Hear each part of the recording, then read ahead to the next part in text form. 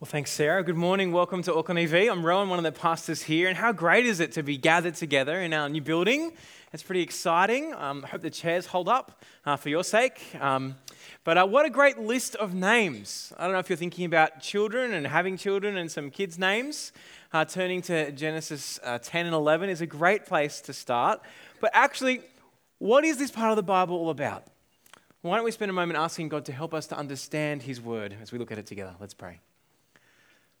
Lord God, thank you so much for your word today. As we gather together, as we think through what you would have to say to us, that we would hear your word as you speaking. We would think through how we might respond to it, and that by your Spirit you would comfort us and you would show us where we don't see the world the way you do. We pray this in Jesus' name. Amen. Well, unity is an idea that almost universally we all aspire to, isn't it? Whether it's around race or an idea or a nation or a problem, there's something so attractive about being united, being together. If you think throughout history, there's been people who've pulled together people with different words. I have a dream, echoed Martin Luther King. A dream that on one day, the red hills of Georgia, the sons of former slaves and the sons of former slave owners will be able to sit down together at the table of brotherhood. Unity is at the heart of those words. Or another man, one small step for man, a giant leap for mankind, said Neil Armstrong as he put a united foot forward for the first time on the face of the moon in 1969. Nelson Mandela, during my lifetime, I have dedicated myself to the struggle of the African people. I have fought against white domination and I have fought against black domination. I have cherished the ideal of a democratic and free society in which all persons live together in harmony with equal opportunities. It's an ideal which I hope to live for and to achieve, but if needs be, it's an ideal for which I'm prepared to die. Unity, the idea of us being one together, standing as one people and one humanity. Imagine what it would be like. Imagine the heights we could conquer. Imagine the problems we could solve, the way that we'd be standing alongside one another, the issues that would be resolved and the divisions that could be put away with. But what I want to put to you today is that unity is not humanity's greatest goal, but unity is our greatest threat. Unity is our greatest threat as humanity. See, one of the clearest pictures of humanity we get, where people are together with one voice and one purpose as one people, is right here in Genesis 11. Have a look with me. Genesis 11, verse 1. The whole earth had the same language and vocabulary. As people migrated from the east, they found a valley in the land of Shinar and settled there. See, every inhabitant of the earth was united. There were no countries, no different cultures, no opposing governments, no wars. What we're about to see here is a picture of just what united humanity can be like. But before we deal with that, I don't know if you picked up the significant problem in the passage this week. There's a fairly significant problem we've got to deal with. If you've been alert to reading the Bible, you would have picked it up in Genesis 20, verse 10. See, most of us don't recognize it because it's in the middle of a genealogy. And who reads genealogies for fun? Maybe a few kind of lawyers? I don't know. But it's just a big, long list of names. Lots of us don't have much idea how to say. But when you're in the middle of your Bible and you come across these lists, it's so easy and tempting to say, oh, let's just skip it and go to chapter 11. I actually said that to Sarah this morning. I'm like, maybe it'd just be easier to read from chapter 11, verse 1 all the way through. But 10 verse 20, it's on the screen.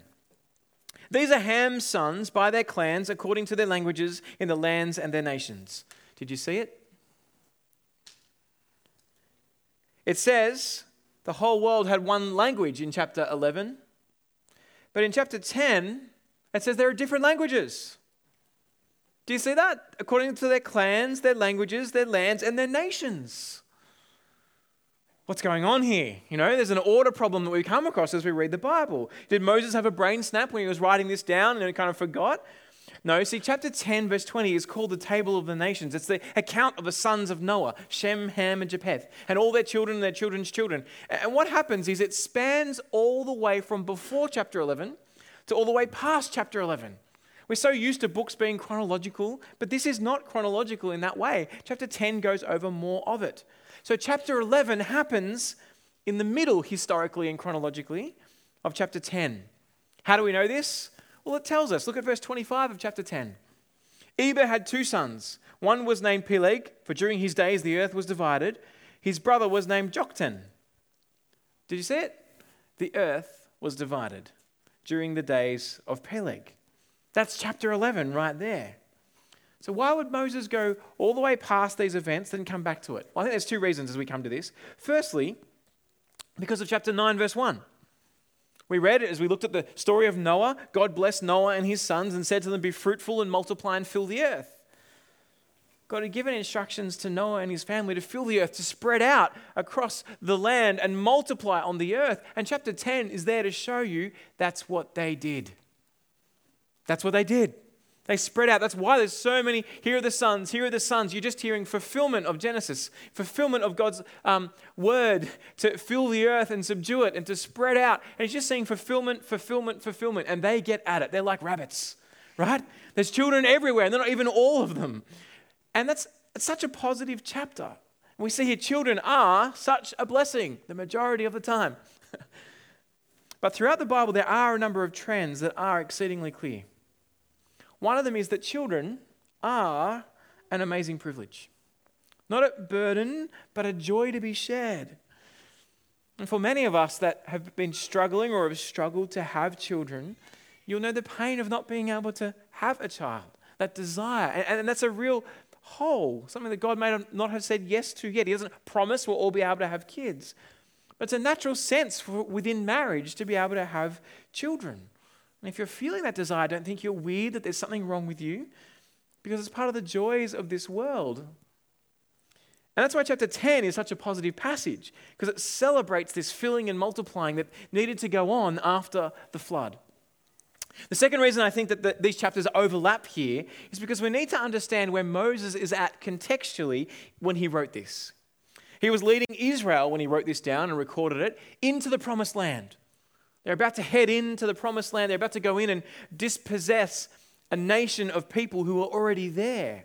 They're going to wipe them out.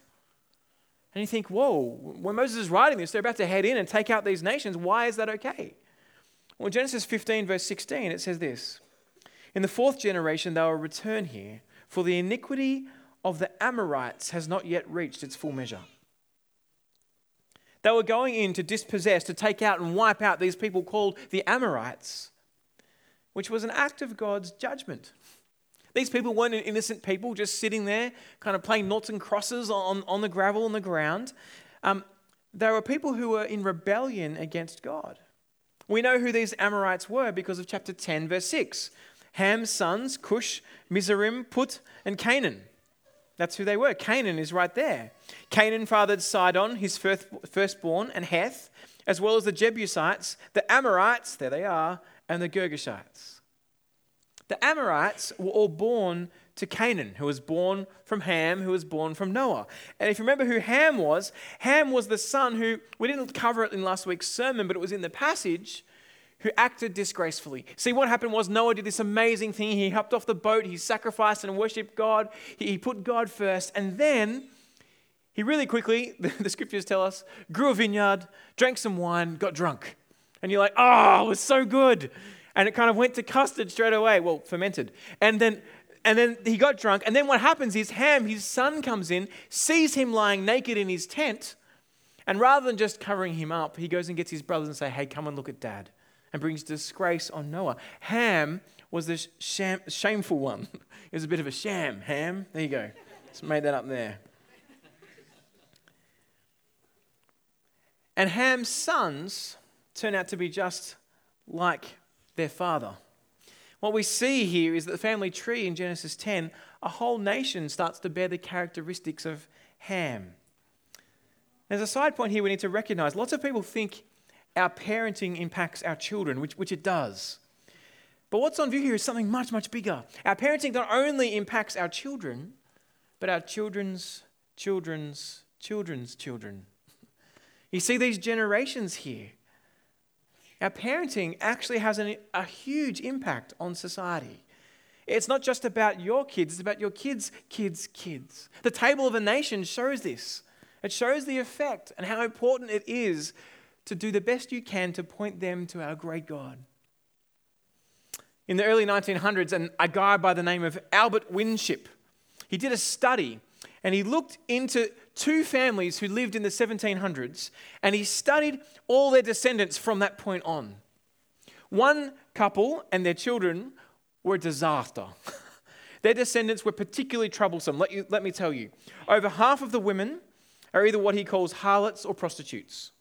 7 murderers, 60 were thieves, 130 were sent to prison. Of the 20 who learned a trade, 10 of them learnt it in prison.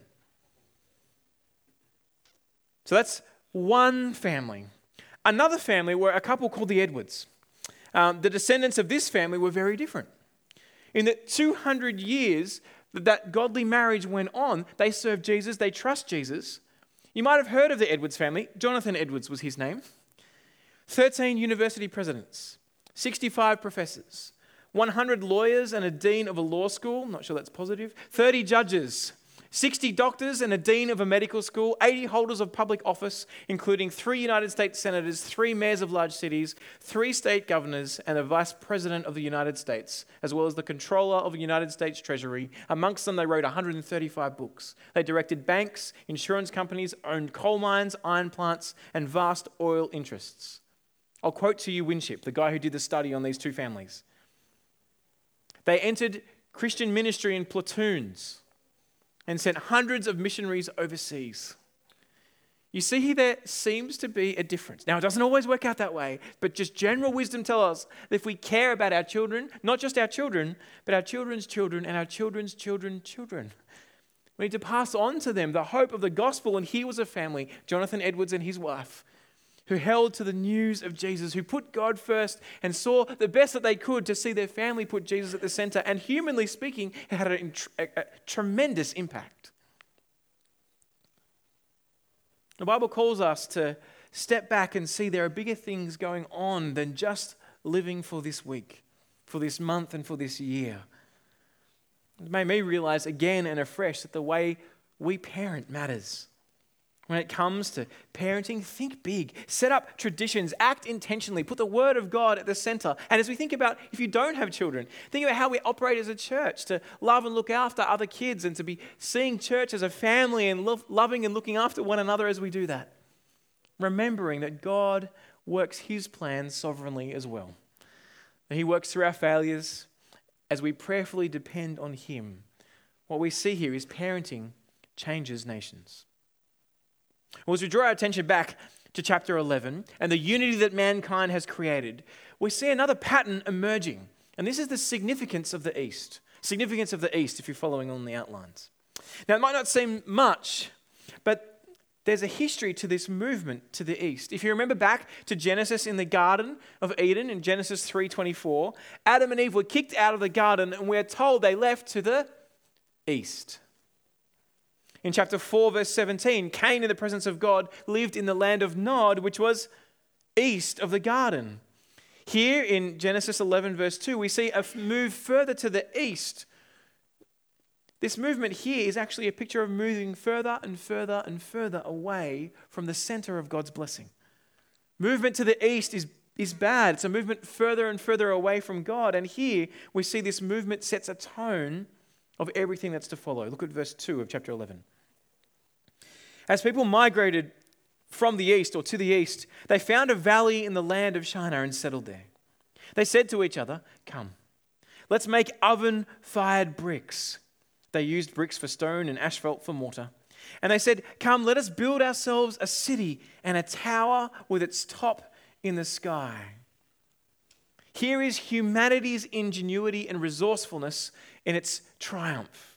To build a tower in a place where there are no stones. We just go, oh yeah, bricks and mortar, they made them. Usually they didn't do that. They got rocks, they got stones. But here they've gone, you know what we can do? We can make stones. We all take concrete for granted, right? You're sitting on it right now. It's all concrete. But they would have had to do this with stones previously. But these guys got, I know, let's make bricks that we can build. And so they show their resourcefulness. Now I imagine what they were thinking as they were building this together was something like this. There you go. Modern day Dubai. Now, I don't know if you've ever been there, but that Burj Khalifa is incredibly high. Over 800 meters tall. When you stand there, it feels like it's just towering above everything else. It's 3 times the Sky Tower. Imagine putting 3 sky towers on top of each other. And this is what mankind has built. I imagine, and by the way, this is in the middle, that's why I took this photo, of a desert. There's no rocks like around it. They've kind of made everything here. As you kind of fly into Dubai, you just see it's just desert everywhere around. Nothing, nothing, nothing. Boom, city. I imagine what's going on in the minds of these people in Genesis 11 is that we can say, look at us. Look at this city we can build. Look at our human ingenuity. But thanks to human ingenuity and a lot of oil, we've created here a human oasis. But there's also a problem with human ingenuity. A problem with human ingenuity. In Genesis 9, God said to spread out and fill the earth. And these people said, no, we want to build this city together. I want the praise of me to be sounded from every corner of the planet, said these people. I wanted everyone to look at us and see how great we were, rather than come to the God who made us or who made everything and us point to him and say, how great are you? So Christians, these people here, like Christians today, clump together. We clump together in our little ghettos, refusing to reach out of our comfort zones into the communities around us. We're afraid of going out, maybe. Meeting people who might disagree with us. We fill our calendars with such a close-knit, like-minded group of people that we kind of clump together and stick together and go, I just want to build the little kingdom of me.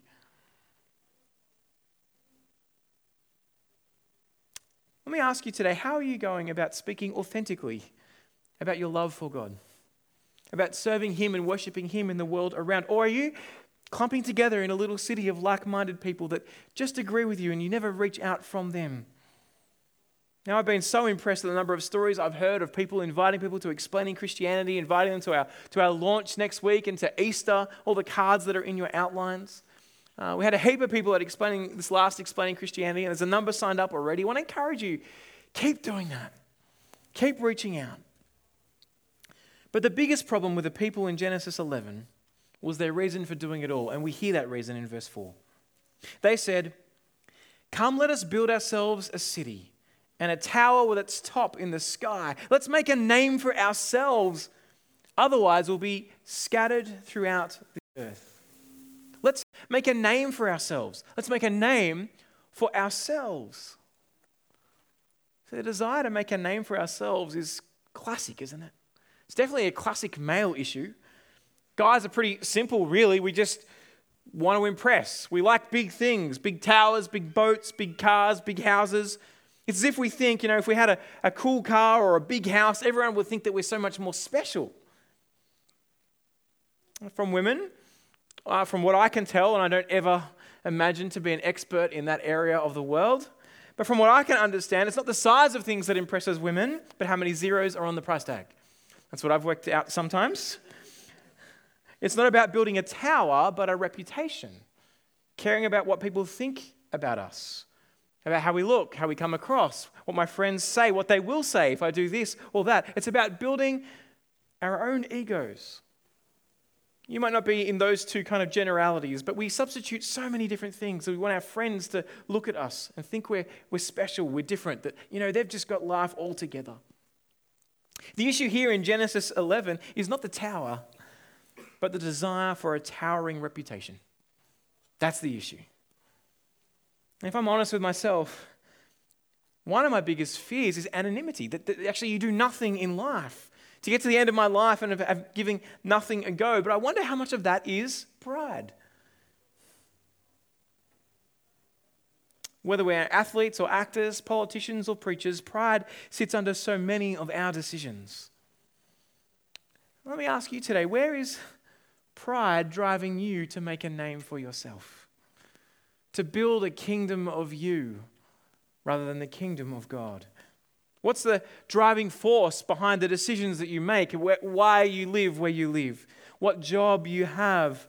what you do with your time. Of course, there's going to be times where we're worried about security, and of course, there's going to be moments where we find ourselves seeking our own glory. What do you do with those times? Do you give in to them and say, oh, well, I'm just going to let them continue? Or do you say, no, I actually need to stop and recognize that it's God who's given me these skills. It's God who's given me this opportunity, that I want to serve Him. We've been freed from having to make ourselves the center of the world, freed from having to achieve perfection, because we can't. And in Jesus, we've been given everything: security, glory, longevity, life to the full. Any moment of our lives that isn't lived to glorify God is a waste of our lives. It's unfulfilling and futile. Now, I don't mean that like washing up is a waste of time. You can't use that to get out of the washing up, or working or sleeping or gardening or investing. All those things are helpful. But anything we do that at its heart is at the expense of bringing glory to God is a total and utter waste of time. Let me say it again. Anything that we do that at its heart is at the expense of bringing glory to God, it's a total and utter waste of time. More than that, it's actually rebellion against the God who made us to serve Him and live for Him. It's saying, I'm going to serve myself and bring glory to me rather than you who made me and gave everything to me. God's glory will last forever. His name will be the name that everyone will worship. When Philippians tells us that every knee will bow and every tongue will confess that Jesus Christ is Lord, that is the future of eternity. That is what matters.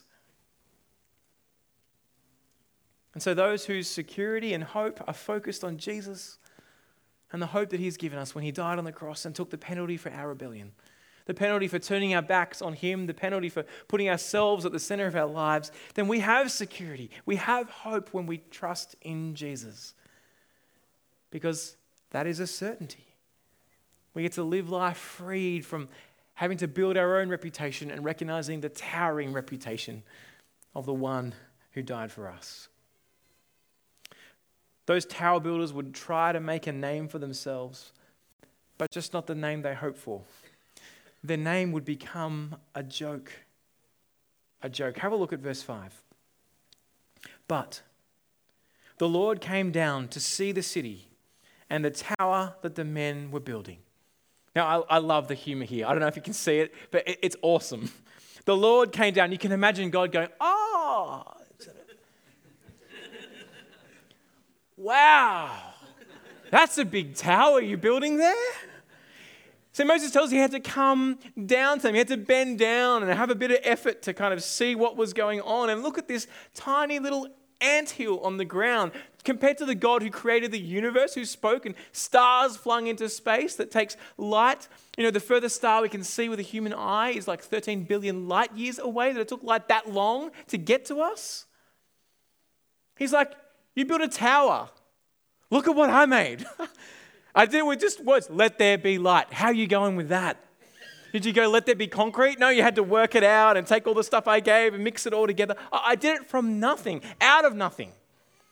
And then it could only happen because I maintain the laws of the universe. The only reason your little tower on the ground is staying on the ground is because I'm letting gravity hold it there. What if I turn gravity off for a bit? We can see what would happen then. You see, Moses is recording what has gone on here. He's showing how God had to bend down to them, that their greatest efforts were a joke. But do hear the warning. James 4 says this, now listen, you who say today or tomorrow we'll go to this city and spend a year there, carry on business and make money. Why, you don't even know what will happen tomorrow. What is your life? You are a mist that appears for a little while and then vanishes. Instead, you ought to say, if it's the Lord's will, we will live and do this or that. As it is, you boast in your arrogant schemes. All such boasting is evil. We need to understand who we are. Tower of Babel people. Tower of reputation.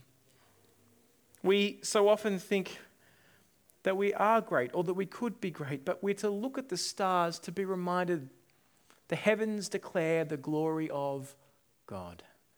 The stars proclaim His handiwork. Day after day, they pour out speech. Night after night, they pour out knowledge. God is in control. He has made the world. Oh, do you feel the freedom from recognizing we don't need to build our reputation? We don't need to come together to see human unity reach new heights. We can point to the God who has done far better than we ever would. So God comes down to these tower builders and puts a stop to their rebellion, to them thinking that they can build their own city themselves. He comes down and confuses their language so they can't go on, because otherwise they'd try and build it and say, look how great we are. One of the things that I think this is true. One of the things that makes me laugh about the Burj Khalifa is that the guy that was building it to say how great I am.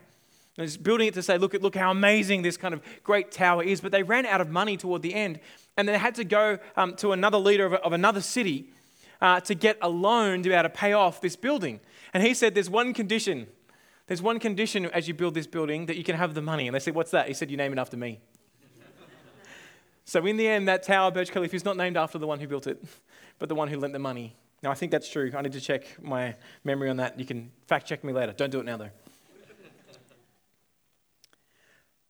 But God confuses their language so they won't build this for their own reputation. So the world won't go on divided and actually recognize who is in control of it all. He's not some petty control freak. He's not some angry or vengeful God. See, he's stopping humanity from the most serious problem we have. The most serious problem we have is not sickness, it's not loss of job or cancer, a wife or a husband who deserts you, or children who are completely messed up. They're all horrible things that are the consequences of our rebellion against God, and they might last a lifetime. But the Bible's view is the worst thing that can happen to someone is that they become apathetic toward God, that they ignore the God of the universe, so that at their death, God is a stranger to them. When they face him on that last day, those words that are so scary will be heard. Away from me, for I never knew you. The delusion of self-sufficiency pushes us towards apathy to our God. If these tower builders continued down their path of self-sufficiency, they'll think they don't need God. They'll think he's irrelevant. And humanity will have no need for God. And don't you feel like that's the world we live in today?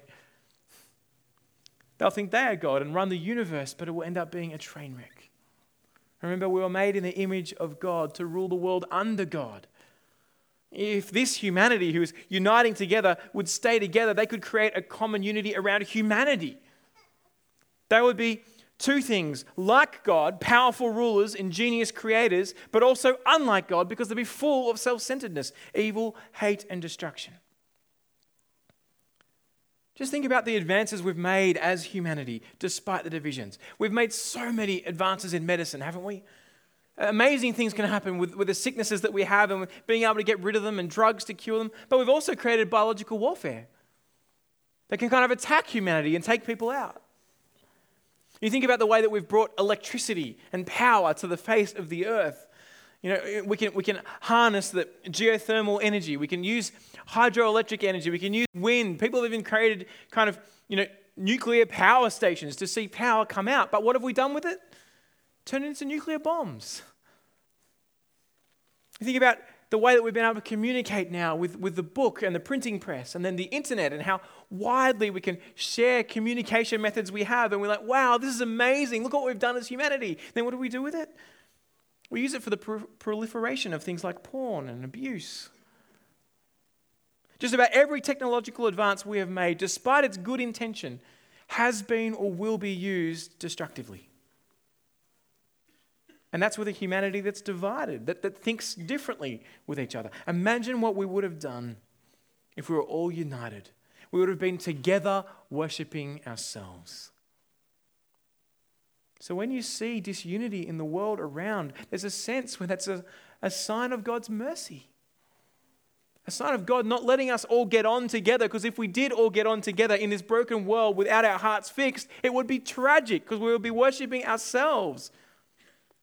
Unity around humanity is a total and utter disaster of an idea because humanity is broken. Because humanity is in a race to make God irrelevant, to write out our creator and sustainer of all things. And so God graciously divides. Do you see how good it is? He limits our ability to ignore him. The unity that this world needs is not unity around humanity.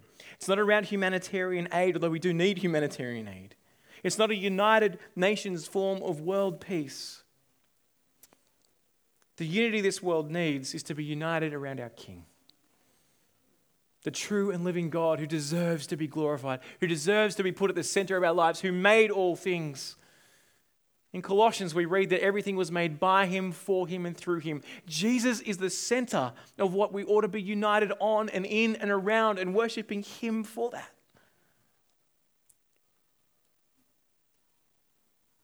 2,000 years ago, as Jesus died, he then rose again. He spent some time with his followers and then ascended to the right hand of the Father. And he said to his followers as he did that, "It is better for me to go and for the Spirit, the Comforter, to come than for me to stay on earth." You're like, really? It's better for the Spirit to come and Jesus to ascend than to him to stay here? And that happened. The day that the Spirit came, what happened? It was the day of Pentecost. And the Spirit was poured out, and Peter got up to speak in the forecourts of the temple area and spoke to everyone about Jesus' life, death, and resurrection, and the fact that they had crucified the King of the universe, the Messiah, the promised King. And then God poured out his Spirit, and everyone heard him speaking in their own language. The languages of the world were divided. At Pentecost, we've got an undoing of what God did in Genesis 11. Around Jesus, as they speak, God says, here is the moment when I let my people speak and the whole world in all their languages can be united, as he points to my Son. The undoing of Genesis 11 is the coming of God's Spirit as people speak the word of God and people hear the word of God in their own languages and understand who Jesus is and that he is the center of our world. The disciples then go out united, not in their name, in pointing to themselves in any way, but united in the preaching of the news of Jesus, of being in him, trusting in him, putting our lives in him. God gives these people the ability to speak across cultural and political boundaries because the message of God's kingdom is the goal for all human unity. Friends, as we look at the world around us and see its brokenness and long for the days that people would not be fighting anymore, what we long for is not just unity, because that will end in self-service of humanity and pushing God aside. No, human unity is dreadful. What we long for is the day that the world is united in Christ. That people come and trust Jesus as their King. They put him at the center of their lives. A unity where we tell the world around us about Jesus, that he made them, that he's in control of the world, that he's coming back again to judge the living and the dead, that he's died in my place, that he's taken the penalty for my sin, that I can stand forgiven before the God of the universe, even though I'm guilty, because Jesus took the penalty for me.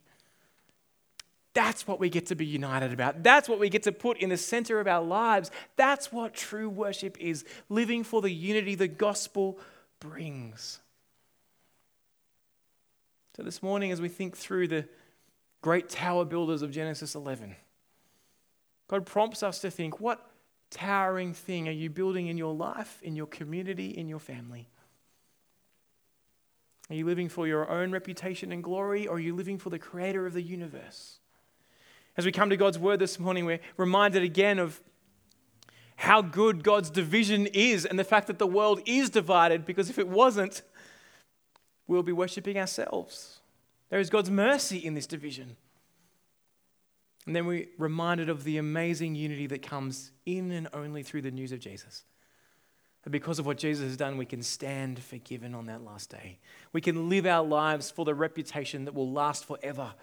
And that's the reputation of our King. Every knee will bow. Every tongue will confess that Jesus Christ is Lord, to the glory of God the Father. That's what Paul says in Philippians 2. Let's go away from this passage today and write that on the mirrors of our bathrooms. Put that in the thought patterns of our lives, that we live for God's glory. And that is life to the full. Can I encourage you this morning? to experience the joy of living for Jesus and the freedom that brings. Let's pray. Father God, we confess that so often we are building our own reputations. We are building ourselves as people who put ourselves at the center of the world. We're sorry for the times that we've done that. We're sorry for the times we've focused on our own pride and reputation. And we ask that you would help us to see the much better and truer and fuller picture of your Son, that we might live for Jesus. Show us, Lord, where we're not doing that. Encourage us with the joy that it is to put Jesus at the center and help us to live our lives pointing to him. Lord God, we are so thankful today for so many great things, like this building that we can gather together in. But Lord, we ask that this will in no way, shape or form ever go to our own pride, but to be a tool, as Steve said, a rain shelter that helps us proclaim your kingdom, that more and more people might come to know you and trust you, not for any of our glory, but solely for yours. We pray, Lord, less of us and more of your Son, Jesus. By your Spirit and through your word, we pray you'd send us into the world boldly this Christmas coming and Easter before it, boldly this Easter, that we'd be able to proclaim Jesus and invite people to come to know you and love you. Give us boldness, give us courage to live for your glory. In Jesus' name we pray. Amen. You've been listening to a sermon recording from Auckland EV. We hope you found it helpful, and if you'd like to find out more about Jesus or about church, we'd love to get in touch. So check out our website at aucklandev.co.nz for more details. Thanks for listening.